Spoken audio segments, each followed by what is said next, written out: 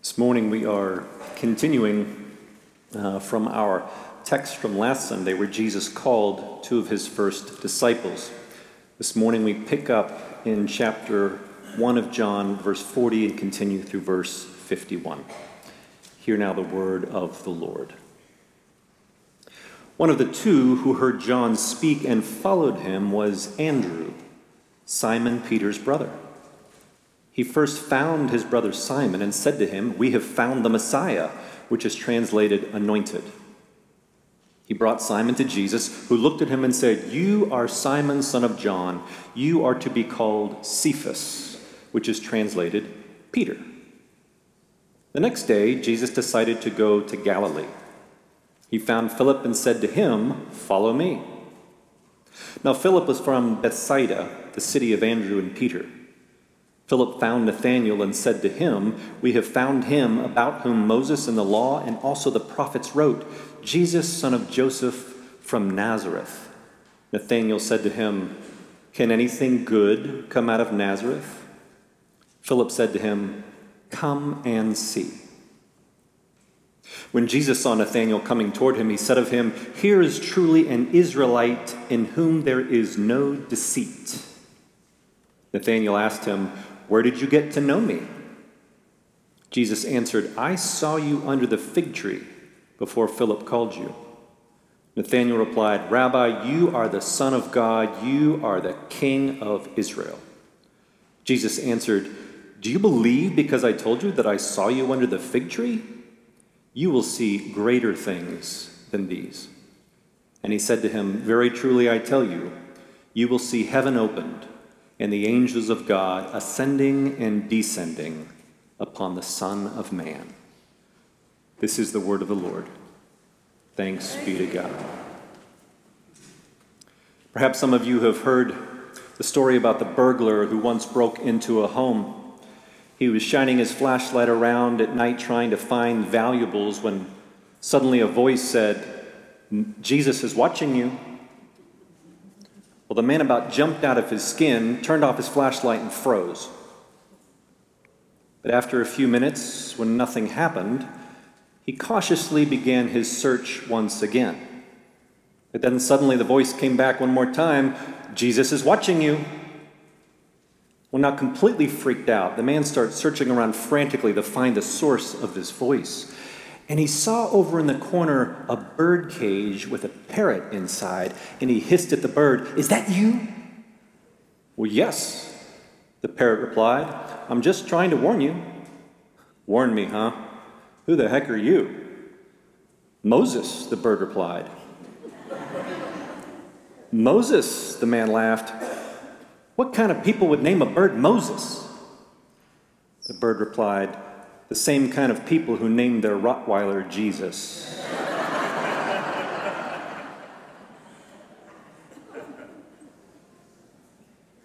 The truth is, Jesus is always watching us.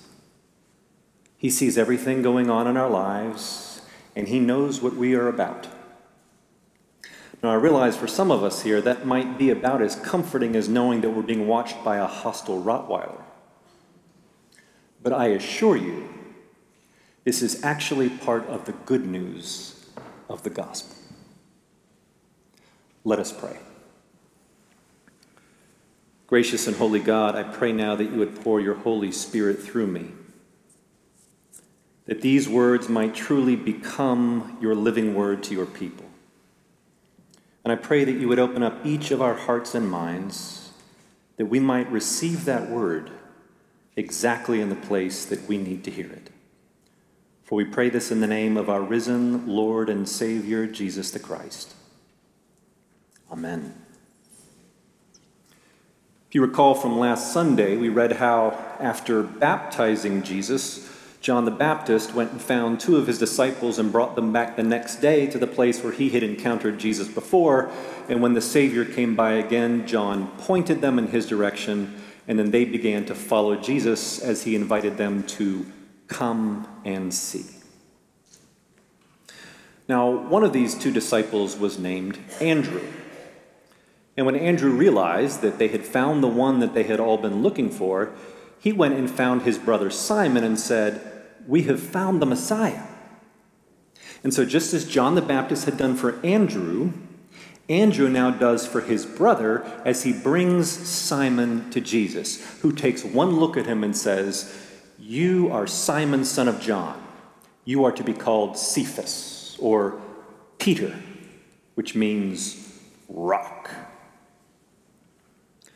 Now, at first, you might think this is sort of an ironic nickname, kind of like when you call a really big guy tiny. I mean, after all, till the day of Pentecost, when Peter received a gift of the Holy Spirit, he was anything but solid, steady, and dependable. In fact, about the only time he seemed like a rock is when he sank like one when trying to walk towards Jesus on the Sea of Galilee.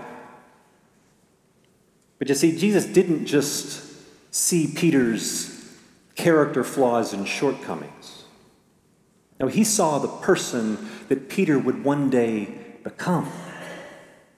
And so Jesus gave Simon a name that matched the person that Jesus saw him to be when he looked at Simon. The truth is, Jesus always sees us, not just as we see ourselves and not just the way we are today, but he sees our potential, our possibilities, our created destiny. Jesus sees through us to who we can become. Where we see only limitations, Jesus sees opportunities. Where we see only weakness, Jesus sees a vehicle for his own strength. Where we see only a sinner, Jesus sees a beloved child of God whom he has redeemed at the price of his own life, that we might become instruments of his grace. Jesus always sees through us to who we can become. When Jesus looked at Saul the Pharisee, he didn't just see the great persecutor of the church. No, he saw Paul, the great missionary to the Gentiles. And when Jesus looked at Simon, he didn't just see a bumbling, impetuous failure. No, he saw the man that Simon would one day become, the strong, steady leader of the early church. I wonder what Jesus sees when he looks at you and me. Does he have a special name for each of us as well? Something that reflects the person that he has created us to be? I wonder if we knew those names, if we might think that they were ironic as well. After all, we tend to see ourselves through our insecurities and shortcomings. I'm sure the younger version of my introverted self who avoided public speaking like the plague would laugh hysterically at a name like preacher. But I wonder what name Jesus has for you. Gracious host, encourager, optimist, generous giver, listener, loyal follower, faithful friend, leader, peacemaker, servant, teacher, preacher, rock. Be very sure when Jesus looks at you, he doesn't just see your insecurities and your limitations and your failures and your past. Jesus sees so much more than you can even imagine. Jesus sees through you to who you can become if you will but surrender your life to him. And as you spend time each day listening to his voice through prayer and scripture and devotions, Jesus keeps whispering that name, slowly calling forth the person that he already sees you to be, just as he saw that Simon would one day become Peter the rock. Well, having found his rock, Jesus then heads up north towards Galilee, where he comes across a man named Philip. and he calls Philip to follow me. And then, once again, just as John had done for Andrew, and Andrew had done for Simon, now Philip does for his friend Nathanael as he goes and tells him that they had found what they had all been looking for, the one spoken of by Moses and the prophets, Jesus of Nazareth. Now, apparently, Nathanael did not have a particularly high view of Nazareth, and he says, "Can anything good come out of Nazareth?" Now, I haven't been in Alabama too long yet, but I have learned a few things. And I wonder if this is kind of like maybe an Auburn fan hearing someone talk about Jesus of Tuscaloosa. Can anything good come out of Tuscaloosa? Except Najee Harris, of course, who, just as a reminder to everyone, wears the black and gold now.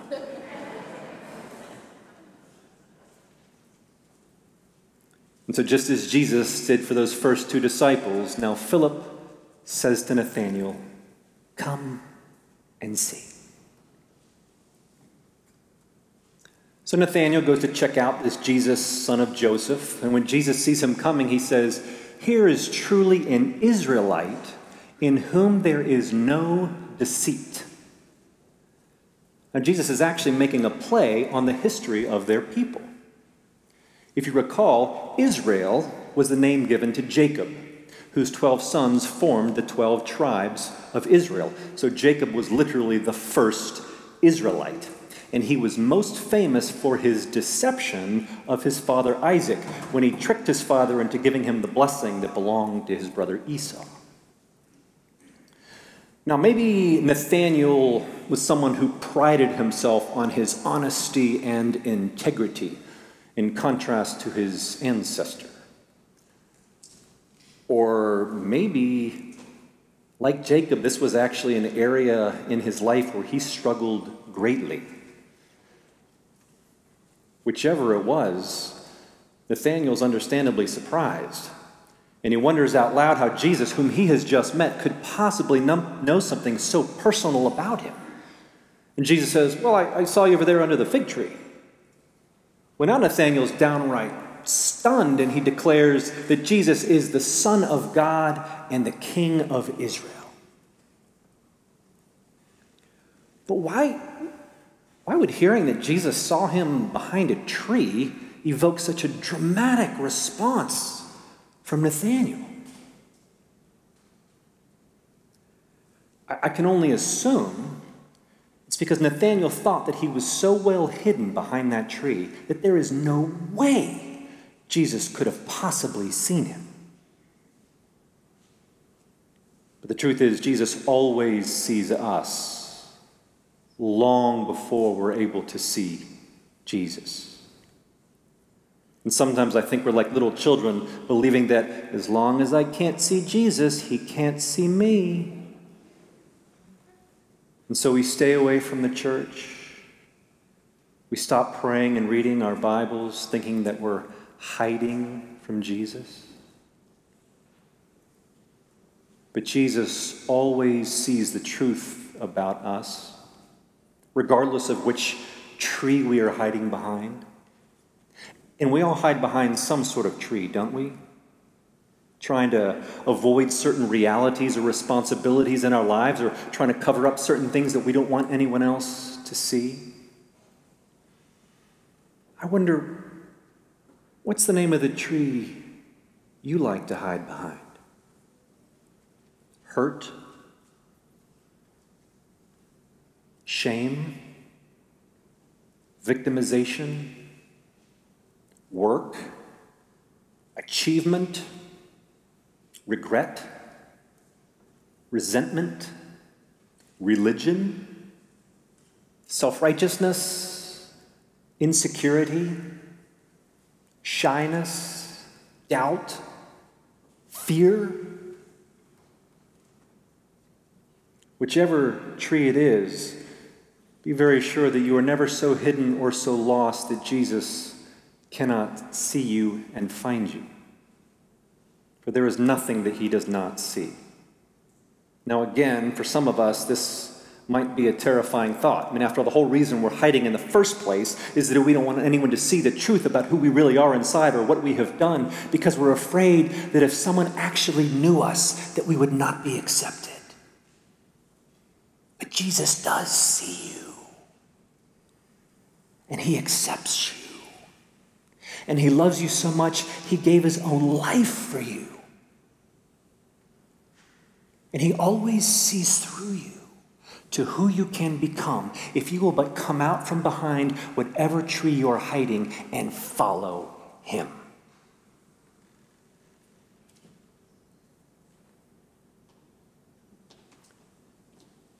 Well, after hearing Nathanael's dramatic declaration, Jesus says, "You believe because I said I saw you behind the tree? You ain't seen nothing yet. You come with me, and you're going to see the heavens opened and the angels of God ascending and descending upon the Son of Man." Now, Jesus is once again alluding to the story of Jacob here when he was on the run from his brother Esau. One night while Jacob was sleeping, he had a dream. And in this dream, he saw a ladder that connected heaven to earth. And he saw angels going up and down on this ladder. And then the Lord came and stood beside Jacob and reaffirmed all the promises that God had given to Abraham. And when Jacob awoke, he said, "Surely the Lord is in this place, and I did not know it." And so he named that place Bethel, which means house of God. And what Jesus is telling Nathanael is that he is going to see the same thing that Jacob saw, but with one additional stunning revelation. Jesus is the ladder. Jesus himself is the one in whom heaven and earth are joined together. Jesus himself is the house of God, the place where the presence of the Lord is to be found. And when we follow Jesus and listen to his voice, not only do we discover what Jesus sees in us, but we also discover more of the truth about Jesus. After all, we all have our own idiosyncratic, preferred but limited and inadequate view of Jesus that does not capture the full truth about who he is. I mean, just look at all the different titles that were given to him these last 2 weeks in our text. Lamb of God, Rabbi, Messiah, the one spoken of by Moses and the prophets, Son of Joseph, Son of God, King of Israel, Son of Man. And they're all true in their own way, but Jesus is so much more than all these titles. As you read back in the very first verses of John, Jesus is the very Word of God made flesh, the one who in the beginning was with God and who is God, the one through whom all of creation came into being and through whom you and I are being joined to heaven itself and transformed from one degree of glory to another.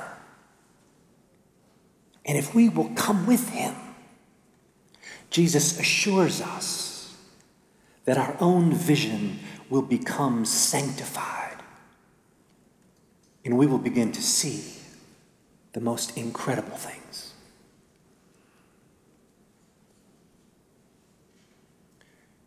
Back in May, I performed a wedding down in Boca Grande, Florida, for some dear friends of ours from Sewickley. One morning, the father of the bride took a few of us out fishing on his boat. And as we were cruising through some of the islands, the sun began to come up over the horizon. And as it was passing between some of these beautiful houses and through some of these trees, the colors were so incredible. It was absolutely stunning. I pulled out my phone and I started trying to take pictures of this incredible sunrise. And yet every time I would take a picture and look at it, I was so disappointed, because it didn't come close to doing justice to what I was seeing with my eyes. I mean, these pictures were faithful in their own way, but they were just a feeble, distorted approximation of the reality.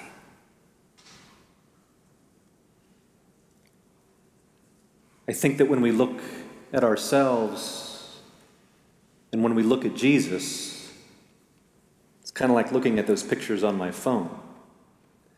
There is truth in what we see, but it is a feeble and distorted approximation of the reality.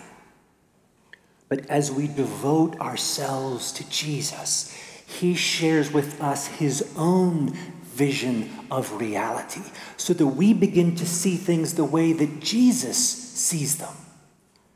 We begin to see more of the truth about Jesus as we discover that when we look into the face of Jesus, we are looking into the face of Almighty God. And we begin to see ourselves the way that Jesus sees us. And remember, Jesus always sees through us to who we can become. And when Jesus looks at you, what he sees is more spectacular than the most beautiful sunrise you could ever imagine. And if you will come to him and listen to his voice, which alone holds the truth about who you really are, then eventually, like Simon, you too will become what Jesus already sees you to be. May it be so. Amen.